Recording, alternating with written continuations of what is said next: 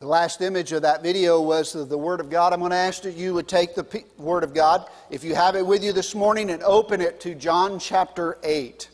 I want to read just a few verses with you this morning, and I want to talk about experiencing true freedom. I believe the Bible tells us how that we can experience true freedom.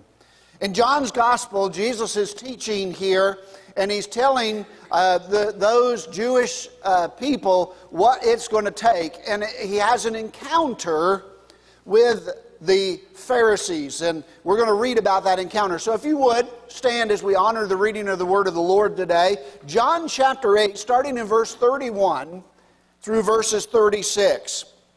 And here's what the Bible says, and if you don't have your Bible, it is on the screen for you. Then said Jesus to these Jews which believed on him, if you continue in my word, then are you my disciples indeed. And you shall know the truth, and the truth shall make you free. They answered him, we be Abraham's seed, and we're never in bondage to any man. How sayest thou, you shall be made free? Jesus answered them, verily, verily, I say unto you, whosoever committeth sin is the servant of sin. And the servant abideth not in the house forever, but the Son abideth forever. If the Son therefore shall make you free, you shall be free indeed. Father, thank you for the promise that, Lord, it is only God Himself that actually makes us free. We're thankful that we live in a land that is called free, but there is no real freedom. The reality is that if we want to know freedom, we must know Jesus Christ and the gift that He has paid for us on Calvary's cross. Lord, I pray that you would move me out of the way and hide me behind the cross today, and that, Lord, your word would speak today, and that you would challenge us as your people, that we might recognize the sinfulness of our own humanity and recognize the salvation that comes through the grace of God. And Lord, we might recognize that if we want true freedom, there is a way to receive it. Lord, I ask that you would just hear me now as I pray for these that are listening this morning. Open their ears, but not only their physical ears, open their spiritual ears so their heart will be attuned to you, O Lord, and that they might receive a word from you, and your Holy Spirit would do a work in them, that we might see a change in us. For it's in Jesus' name we pray. Amen. All right, let me just start off by saying Happy 4th of July. It is an amazing thing. Amen, buddy. All right. I sat back this week and tried to think about when was the last time, and I know I think about 9 years or so, and I just couldn't remember what I did on that Sunday, those many years ago when it was the 4th of July Sunday. So I said, okay, Lord, what do you want me to do? And so I began to read and begin to study and begin to think about things, and here's what I came up with. That we need to understand and experience what true freedom really is. With that in mind, everything valuable comes with a price, and freedom is no exception. Whether it is our freedom to choose our place of worship as you have this morning, to travel across borders or to pursue a career or that of our choosing, or our whatever it is that you choose to do and go this morning. Our freedoms are costly. We have untold debt to those who have fought and sacrificed for the political and social liberties that we enjoy in America today.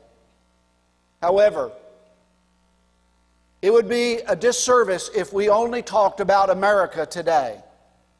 It is that we need to talk about our spiritual condition and our reality, that we would be in great trouble if God had not loved us enough to send His only begotten Son to die on the cross for us.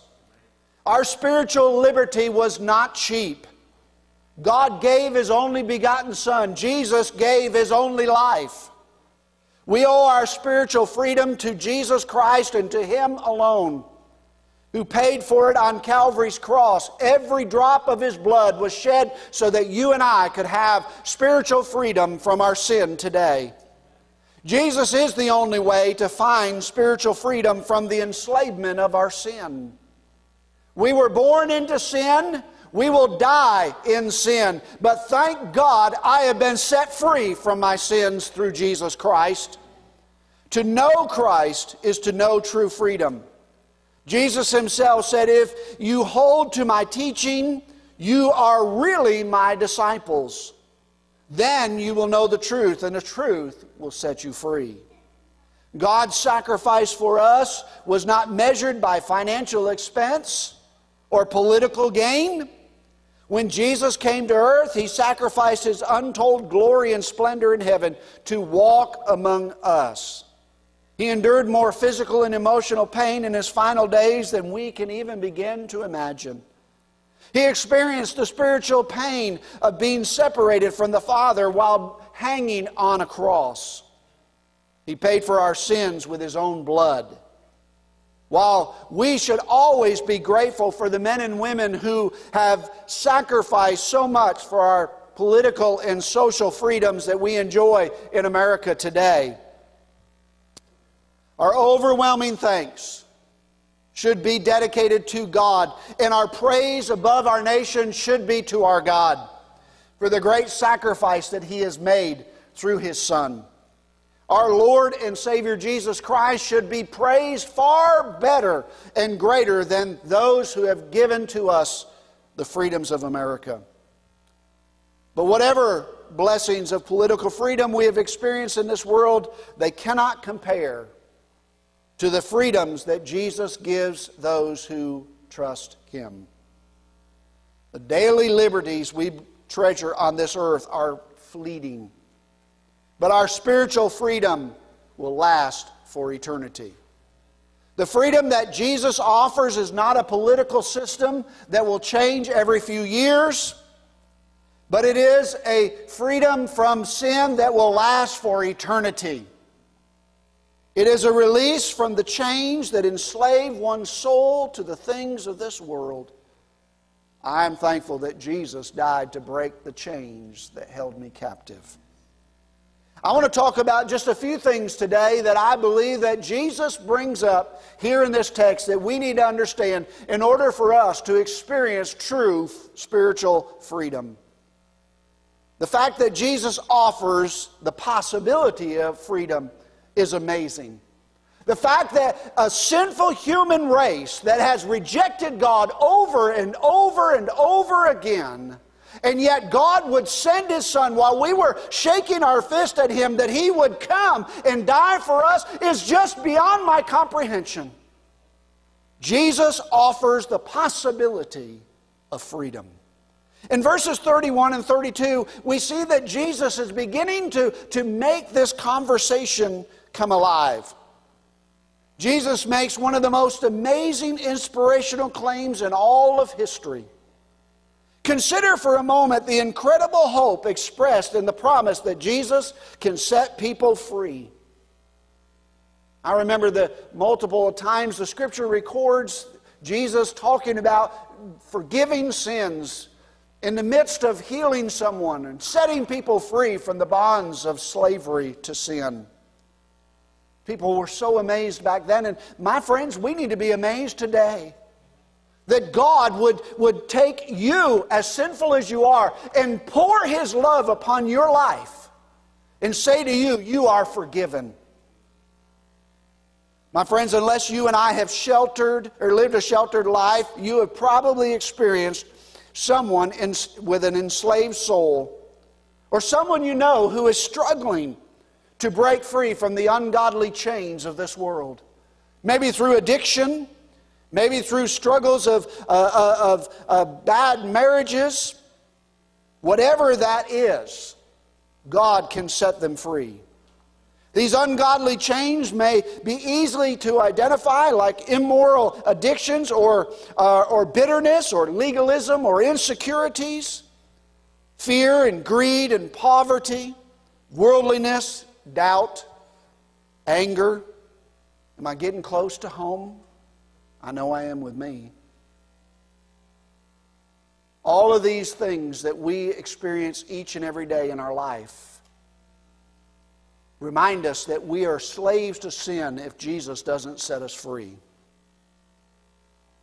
A failure to experience the abundant life is a failure to miss out on the blessings of freedom. The Bible tells us in John chapter 10, in verse 10, the second part, "The thief cometh in the night but to steal and to kill and to destroy." But listen to what Jesus came to do. "I've come that you might have life, that you might have it more abundantly." God knows that we live in a sinful, broken world where the devil is at war with everyone. He is destroying everything within his path. But God said, "I've come to set you free, to give you a life not just to get by, but an abundant life, blessings from God above." To those living in bondage, I want you to hear me today. Jesus offers freedom. It doesn't matter if it is a great bondage or a small bondage, you need to be set free today. And Jesus offers unto us. On this particular day, we think about our offer of independence from a nation. But Jesus says, "I offer unto you, sinful man, a way to be set free from your sin." What are some of the things that Jesus offers? First of all, the freedom offered by Jesus is first spiritual. His freedom is not a political resolution. He does not want us to revolt. He wants us to surrender. He wants us to recognize that it is more important for us to consider the need of the soul than it is the need of a political power. True freedom is not about changing your outward circumstances. This is a significant concept because it reveals that Jesus can free you wherever you are. Paul was on the road to Damascus while persecuting the Christians. The prodigal found himself in the pig pen when God set him free. Peter was in a boat fishing.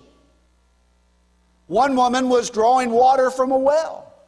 Another woman was found and given freedom while caught in adultery. A thief was on a cross of execution when Jesus said to him, "Today you shall be with me in paradise." Spiritual freedom is not dependent upon physical circumstances that you may have led to or contributed to your own bondage. Jesus can set you free in your marriage without causing a divorce. Jesus can set you free when you are overdrawn in your checkbook without making a deposit. Jesus can set you free from past and current failures without you having to load up a U-Haul and move to a different town. Don't misunderstand me. This concept, it means something. It means that Jesus wants to do something in your life. But it also means that there is a place and a part that we have to play. We may need to make, and Christ may need to lead us to make some physical and circumstantial changes in our life. We need to realize sometimes God is offering the freedom, a spiritual freedom, but He says, listen, there are some things in your life that must go away. And we must recognize our sin in order to be set free from it. One of the main truths of divine freedom is Jesus is more concerned about setting your soul free than defeating the Roman Empire or some other external force that is plaguing your life. This is what Paul was talking about when he said that we could have the peace of God that passes all understanding, and it shall keep your hearts and your minds through Christ Jesus in Philippians chapter 4. The freedom Jesus offers is first spiritual. But Jesus offers freedom that is also purposeful. Jesus describes the freedom He offers resulting from abiding in His truth. Freedom is not a lack of restraint that allows one to fulfill any selfish desires, but genuine freedom takes place in the arena or the stadium of divine truth. As we abide in Christ, we are released from the chains of the world and released from the sin that keeps us captive. We are released to be a part of God who created us to be free. The Apostle Paul wrote in Romans chapter 6 and verses 1 and 2, "What shall we say then? Shall we continue in sin that grace may abound? God forbid. How shall we that are dead to sin live any longer therein?" You see, the Bible tells us that Paul wanted us to understand that God has not only given us spiritual freedom, but He has set us free so that we don't have to do it anymore. Just like a fish has been created to swim in the water, you and I have been created to live in the truth of Christ's love. Consider playing an instrument like that beautiful piano over there. Who is free to play that piano? A toddler who has never taken a lesson but freely bangs upon the keys like I would do? Or the person like Tammy who can play it and make it beautiful music? Of course, the skilled musician is free to play the instrument as it was created and designed to play. We, God's children, were created to walk in fellowship with Almighty God. But sin hindered that relationship by enslaving us and separating our life from God. The writer of Hebrews says it like this in chapter 12, verse 1. "Let us lay aside every weight and sin which does so easily beset us, and let us run the race with patience, the race that is set before us." Christ is the only one who can set us free to enjoy the life as a child of God instead of living enslaved to the sin of this world.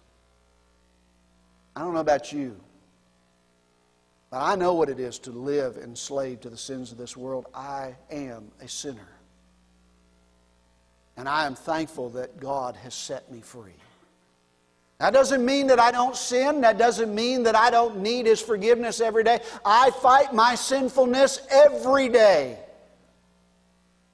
The Bible says that I can crucify my flesh. That it's not I that liveth, but Christ that lives through me. You can as well. The second thing that we see is not only does Jesus offer that freedom, but He also says, He shares with us the obvious perils of freedom.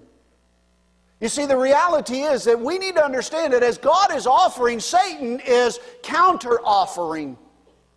Satan is trying to place obstacles in our path. Satan wants to trip us up. He wants us to fail. He doesn't want God to succeed. So what are the obvious perils of freedom? Even though Jesus clearly declared that freedom was possible, the sad reality is that very few in this world experience it. Matthew chapter 7 verses 13 and 14 say something like this. "Enter you there into the strait gate, for wide is the gate and broad is the way that leadeth to destruction. And many there are which go in thereat. Because strait is the gate and narrow is the way which leadeth unto life, and few there are that find it." The Bible tells us there that wide is the way that leads to destruction. Satan has made it so easy for us to take the wrong path. But narrow is the way that leadeth unto righteousness. We must make a conscious choice, a decision within our lives to say, "God, I want to follow You. I don't want to follow the things of the flesh in the world anymore." Now let me just give you a few. This list is not exhaustive by any means, but it's a few of the perils that we find and roadblocks that hinder freedom that Jesus talks about here. The first peril that Jesus acknowledges is the peril is ignorance. The peril of ignorance. Now, listen, I'm not trying to offend anybody, but I'm telling you that what you do not know, what you choose not to know, is ignorance. When we have the truth and we choose not to seek it, to know it, that is ignorance. Jesus is declaring a new truth to some who did not know that freedom was even possible. And Paul said this in Romans chapter 10, verse 3.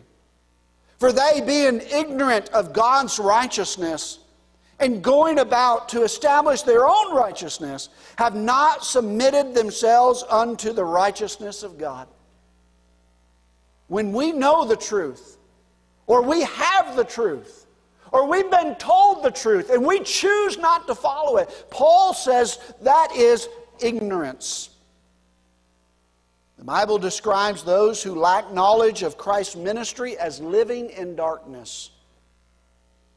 The Bible reminds us that we were all living in darkness, but the light came into the world. But listen, what the world said was we'd rather live in our darkness than experience what the light reveals in our sinful lives. And so wide is the way. And Jesus came to bring a bright light, to shine in the darkness. But many want the light turned off because it reveals to us the depth of our sinfulness. The second peril that Jesus acknowledges is not only ignorance, but the peril is arrogance. I want you to understand that he's addressing Christians, Jews who had made a change in their life and willing to follow Christ. And then comes along the Pharisees, the religious leaders who thought they knew everything. They thought that they were right with God and said unto him, how can you offer freedom when we are of the seed of Abraham? The Pharisees' statement here that they had never lived as slaves is not just inaccurate. It is simply arrogant. Israel had experienced slavery under so many. God used slavery to bring the children of Israel back to a time of repentance over and over again. The Assyrian Empire, the Babylonian Empire, the Persian Empire, and I can go on all the way up to the Roman Empire, in which they were in slavery at the very moment that Jesus was talking to them. And yet to arrogantly say we've never been in slavery. We all are in slavery to sin. For the Bible says in Romans, all have sinned and fallen short of the glory of God. They were unwilling to admit that they had failed to meet God's standard. A holy standard that God has set for all of us. If we want to experience God, if we want to see God, we must meet that standard. And by the way, none of us can. Thank God for Jesus. Because it is only through the blood of Jesus Christ that we have been made righteous, that we can stand before the Father. We have sinned and fallen short. They were living a legalistic life.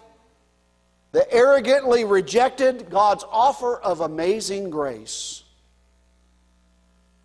And then there was the reluctance to change. A peril that many of us even today face. We're reluctant to change. Reluctance is the third peril that prevents some of us from responding to Christ's offer of freedom even today. The context of the Scripture reveals that some had already placed their faith in Christ. And he said, as they spake these words, many believed on him, back in verse 30.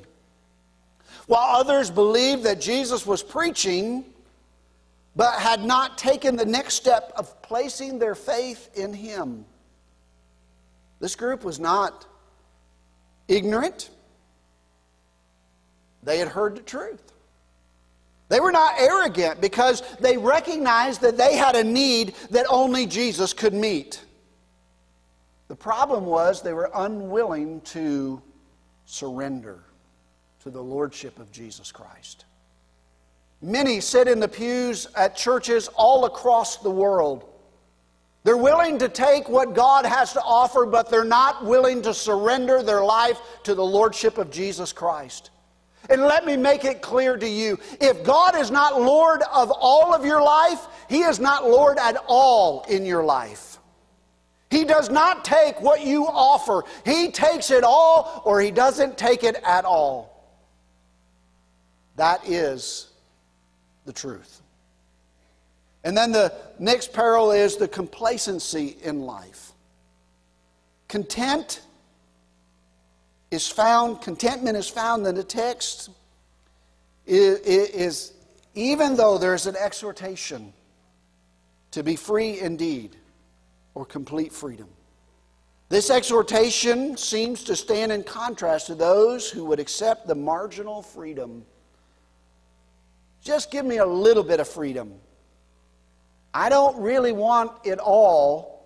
I just want enough to get by. Jesus offers true freedom from the top shelf instead of settling for the cheap prizes on the bottom shelf. I read a story that went along with that about a father taking his 4-year-old daughter. If you've ever been to Chuck E. Cheese. Yeah, there you go. He's been to Chuck E. Cheese. They get you playing all these games. They get you, spending all your money for these little tickets. And if you collect a few tickets, you get to go and pick out a prize. And most of the times, all you get to pick out is the bottom shelf prizes. Well, one day, this little girl had hit the jackpot. And she had made the mother load. And she went up to the counter carrying all of her tickets and said to her daddy, Daddy, I'm so excited. For the very first time, I can turn in my tickets and I don't have to pick from the bottom shelf. I can pick from the top shelf. God says, listen, my friends, you have a choice. You can settle for the cheap imitation on the bottom shelf, or you can have the best of life and the freedom that Christ offers. It's your choice.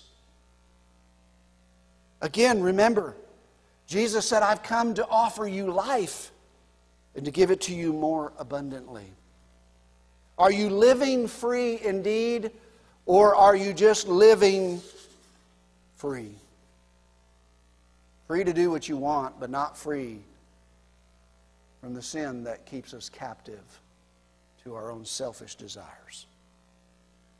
Number 3, understanding the process of experiencing freedom is important, and I'm getting ready to wrap this up. Jesus identifies a process for experiencing true freedom, and He gives 2 simple words, and I want you to hear. 2 simple words that can change the direction of your life. If then. If then. The process should not be confused with a legalistic formula. Jesus isn't saying, if you have a quiet time of 30 minutes every day with prayer and singing, if you tithe faithfully, if you only miss one Sunday school lesson twice a year, you can be free. No, that's not what Jesus is saying. While Jesus does not prescribe a formula, His words reveal a way in which things operate in His kingdom. For example, every one of us tomorrow morning are free to watch the sun rise. However, in order to do that, there are 2 things you need to do. Anybody think you know what I'm talking about? First of all, you got to get up before the sun rises. Yuck. Now some of you do. The second thing is, you got to make sure you're facing east. If you're facing west, you're going to miss it. You see, the reality is, if you choose to sleep in tomorrow morning, you're going to miss the sunrise. It will be sunrise, but you will have missed the experience. If you fail to face eastwardly while the sun is rising, you will miss the experience. Why? Because God has established there are certain ways things work. Certain ways things have to be done in order to experience what He has given to us. The little word if, backed up by then, is a big concept in the kingdom of God. That word represents an invitation. True freedom will not attack you. Rather, you must respond to God's invitation to accept complete freedom. As we've already discovered and discussed, most of us do not accept God's offer. Wide is the way. Many refuse it. However, Jesus declares that true freedom is found if then you and I remain in His Word. Listen, my friends, it's that important. We've been talking about it for 6 months here. Every week we give you a reading plan. We encourage you to spend time in God's Word. Why? Because it is the answer. If then you will commit to my Word, Jesus said. Freedom is not found in self-help programs, legalistic religion, or teachings of Buddha or Muhammad. Freedom is found when we spend time in God's Word. You can't get it from pop psychologists like Dr. Phil or Oprah. You're not going to get it through selfish indulgences or unrestrained sin. True and complete freedom is found in Jesus Christ, and Jesus Christ is found in His Word. Jesus also reveals the expectation of His people to abide in Him. The need for true staying power is important. There are 2 concepts that we get from this that emerge from this text. First of all, the word abiding refers to perseverance. Perseverance. I don't know about you, but we're 6 months into our reading plan and I'm struggling to keep it going. But I am determined to persevere. In the midst of all that I had going on these last week and a half, I am trying to stay in the Word of God.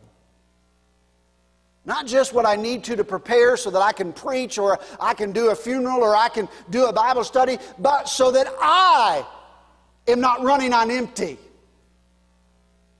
Perseverance. True freedom is not found through a casual glance into the claims of Christ, but one who must be willing to dwell in the Word of God. This is not an offer for a 30-day trial of faith and see if you like it, and if not, you get your money back. Jesus is not talking about being involved in a 12-week Bible study. See where you can grow from there. Jesus offers freedom to those who will abide in His Word every day. And then the second concept that we get from that is abiding is a place or location.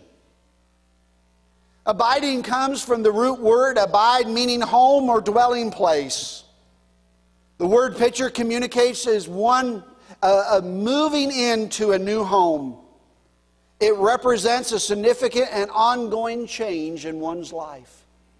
A new area of life, a new beginning, a new station. So let me close. One of the most incredible things that we can experience is the freedom of God. But we need to remember that God has given us a way in which we can experience it. Now, if you've listened to the news at all this week, you will know that one of the topics that has been in the news is the price of gasoline. They have said it is incredibly high, as it was from a year ago. But I got to thinking, imagine if Congress called me up and said, we're going to allow you to drill in your backyard for oil. Yay! We want you to help reduce the cost of the climbing cost of fuel consumption in America. Yay! Well, I got a question for you. How much do you think drilling in my backyard is going to impact the price of fuel? Let me give you the answer. None. You know why? Because there ain't no oil in my backyard. Well, except for in the fuel tank. That's going to run out real quick. The reality is that we can dig all day long, but in this area, we don't have the reserve for oil like they do in other places. It would be foolish to dig in my backyard expecting to hit a great, large amount of crude oil. So listen, what I'm saying is this. You can go into the world and seek the world, but listen, you will not find Christ there. But if you spend time here, you will find Christ there. We've got to dig where there is a reserve. We can't go and seek it in the world where it's not there. Go to the place that you know that it's there. Jesus declared there is a deposit of truth in His Word that can set everyone free. But not just free, free indeed. All you have to do is spend time mining in His Word. Just as the 4th of July represents our freedoms as Americans, we know that you don't have those freedoms. It's pretty obvious of what's going on in our southern border if you're not a citizen living in the USA. The same thing applies to God's freedom. We must abide in His Word if we're ever to experience the freedom that comes from Christ. As you celebrate today, may you abide in Him. And may you be free indeed. But if you're here today and you've never received Jesus Christ as your Savior, I'm telling you that the Bible says that Jesus wants to set you free right now, right here, before you leave. Tammy, if you'll come to the piano and just play Great is Thy Faithfulness for me, please. As Tammy's beginning to play, I want you to stand if you would. I want to just pray for you. And I'm going to ask that if you have never received the salvation of Jesus Christ, if you've never been set free from the sin that keeps us separated from God, would you just be willing today to say, Lord, if you're offering freedom, I'm willing to accept it. Come and let us tell you what the Bible says and how that you can be free indeed. That you can walk with Jesus as a Savior. With every head bowed and every eye closed, as Tammy begins to play, I want to just pray for you. Then I'm going to give you an opportunity. The altar is open for you to come. If you need to pray, there's sin in your life that needs to be removed. If there's a need for salvation, please come. What good would it be to celebrate living in a free nation if we are enslaved to the sin that will eternally keep us separated from God? Father, as we bow before you this morning, as we close our time, Lord, I pray that the Holy Spirit would be able to use the words that you have given to stir the hearts of the people that you have brought, so that they might see the hope of salvation, the help of being set free. So Lord, hear us now as we pray. I pray for those that are here that have never received you as Savior, that they might recognize, whether teenager, child, whether adult or senior adult, Lord, that they might know that Jesus has come to set us free. He offered His blood on Calvary's cross to cleanse the sin that broke our fellowship with God. Oh, Father, draw them out of their darkness into your marvelous light today. For those of us that have been saved, but yet, Lord, are living off the bottom shelf, Lord, help us to turn in our tickets and say, Lord, we want to choose freedom from the top shelf. We want all that you have to offer.